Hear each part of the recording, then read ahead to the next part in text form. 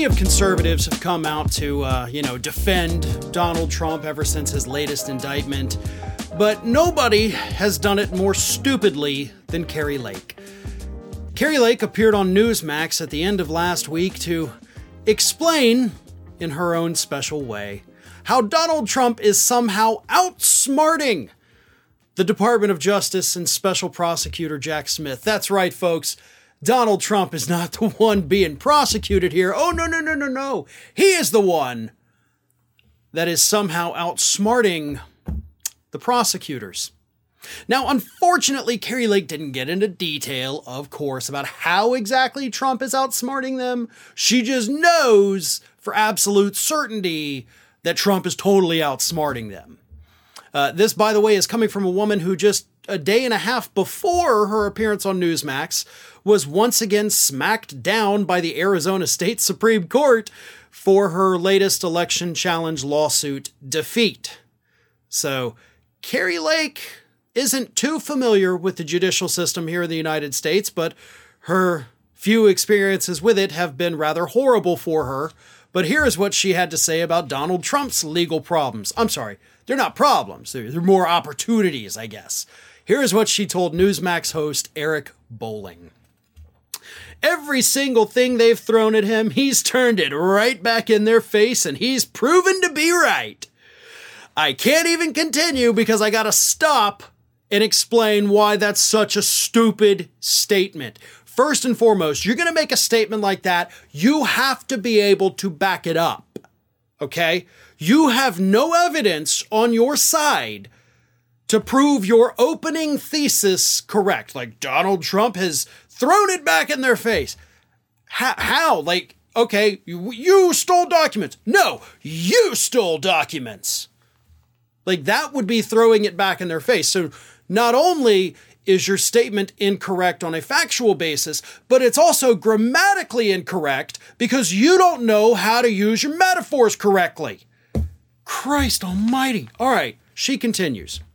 They're wrong. They're just trying to bring him down, and you can't bring down a giant like Donald J. Trump. And I'll be honest, I think he would welcome that indictment. He would welcome a trial. I think you said it would be the trial of the century. I don't think that when they thought of all of that, and maybe during those meetings with his attorney, the attorneys brought it up and said, do you really want this? Because it's going to come right back in your face.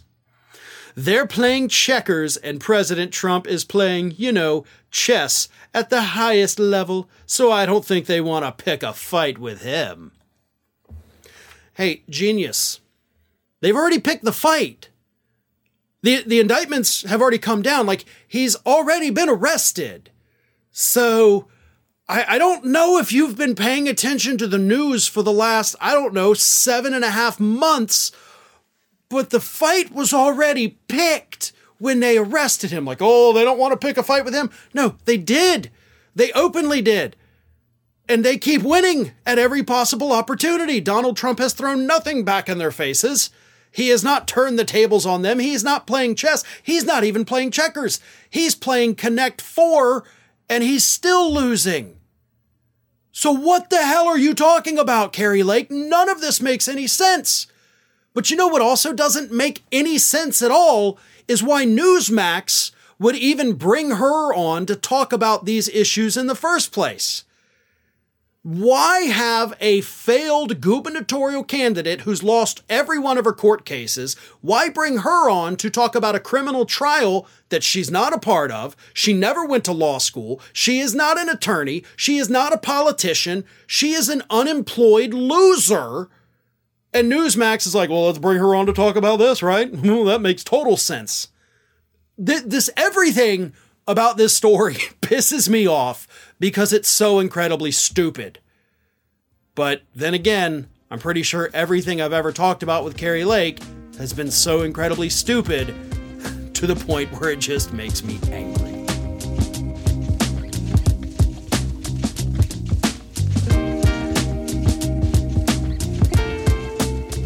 Republican Congressman Derrick Van Orden from the state of Wisconsin is in hot water after he screamed profanities at a group of 16 and 17-year-old Senate pages who on Thursday morning were resting in the Capitol Rotunda. The reason, before I even get into the horrific things that this man said to these children, the reason these pages, again, 16, 17-year-olds, were even resting in the Capitol Rotunda was because they had basically an all-night work session with the Senate. The Senate was working late on the defense appropriation bill. The pages, being workers for the senators, had to stay there. They had to do the work. They were exhausted. So they were resting in the Capitol Rotunda, which is actually a very common thing for pages to do. It's almost a tradition at this point. You have a late night. Afterwards, you all go get a couple hours of rest in the Rotunda. It is a very common thing that happens on the Hill, according to reports. And I bring up that it's a very common thing because I want to read you the reaction that one page, luckily enough, sat and scribbled down so they would know exactly what this piece of crap, Derrick Van Orden, was saying. Here is what he said, and I gotta warn you, there is some profanity here. I'm gonna try to censor it where I can, but I can't censor all of it. It's that bad. I wish I didn't have to censor it at all, because I want you to get the full effect of what this man, this grown man, said to these children after a late night of work. Wake the F up, you little shits. What the F are you all doing? Get the F out of here. You're defiling the spaces, you piece of shit. Who the F are you? I don't give an F who you are. Get out. You jackasses, get out. And one page said that this was horrible. Like that's all they could do to respond. It said that this is horrible. And again, Van Orden works in the House. These were Senate pages. So you had Chuck Schumer, Senate Majority Leader, come out and admonish Van Orden, saying, quote, I can't speak for the House of Representatives, but I do not think that one member's disrespect is shared by this body, by Senate Minority Leader Mitch McConnell, and myself.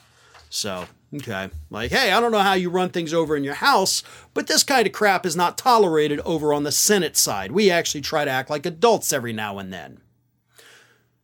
So, here's what gets me. Van Orden walks into the Capitol Rotunda, and I'll read his defense of it in just a moment. And he sees these pages, which is not an uncommon sight, resting because they had been up all night working. He, obviously, had not been. He got to go back to his apartment. He had a good night's sleep. So he came in, starts screaming and shouting profanities at these children, and then had the audacity to defend his comments. So he doesn't deny that it happened. He's totally like, hell yeah, it did. And he defended it by saying this. The history of the United States Capitol Rotunda, that during the Civil War it was used as a field hospital and countless Union soldiers died on that floor, and they died because they were fighting the Civil War to end slavery. Okay, the rest of your Republican Party is going to be mad at you for admitting that. And I think that place should be treated with a tremendous amount of respect for the dead. If anyone had been laying on a series of graves in Arlington National Cemetery, what do you think people would say? Okay, well, yeah, I think people would be upset if you had a bunch of teenagers sleeping in a cemetery, but that's not what happened. You can't say like, well, what if this other hypothetical thing that I created in my head, what if that happened? Then you'd change your tune. Okay, but that other imaginary thing is just that. It's imaginary. So you can't make up your own scenarios in which children are in the wrong to try to say that what you did was right. And also, if you're talking about the sanctity of the Rotunda, you're the one in there screaming profanities at children. So I'm pretty sure somebody did violate the sanctity of that building, but it wasn't the kids, who, for the record, when you're a Senate page, you either do not get paid, and in exchange you get community service, towards college programs or whatever it is. So you get either community service credits for it, which even some high schools do require that, but mostly they're banking it for college to say, hey, look what I did on their applications. Or you get a stipend of $250. So these kids, most of them not getting paid because they take the credits instead, getting screamed at by this a-hole that's making $174,000 a year. Yeah.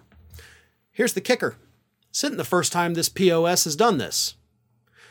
Let me read you this from the Hill. This is not the first time Van Orden has flashed his temper.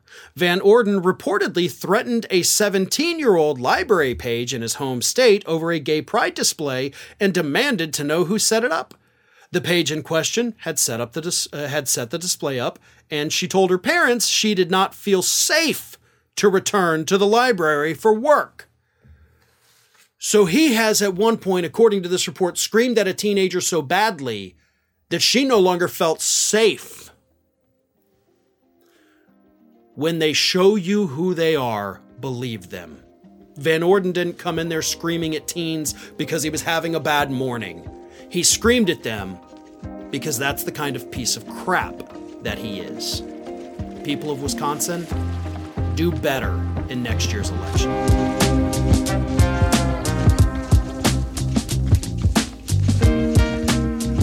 One of Donald Trump's former lawyers, a man who worked with him for a long time, served with him as counselor in his administration, Ty Cobb, responding to the recent Thursday evening indictment against Donald Trump that accuses him of trying to delete security surveillance so that prosecutors, the DOJ investigators, wouldn't be able to see that they were moving and hiding documents. Ty Cobb came out and basically admitted that the former president, his former boss and former friend, is in fact screwed.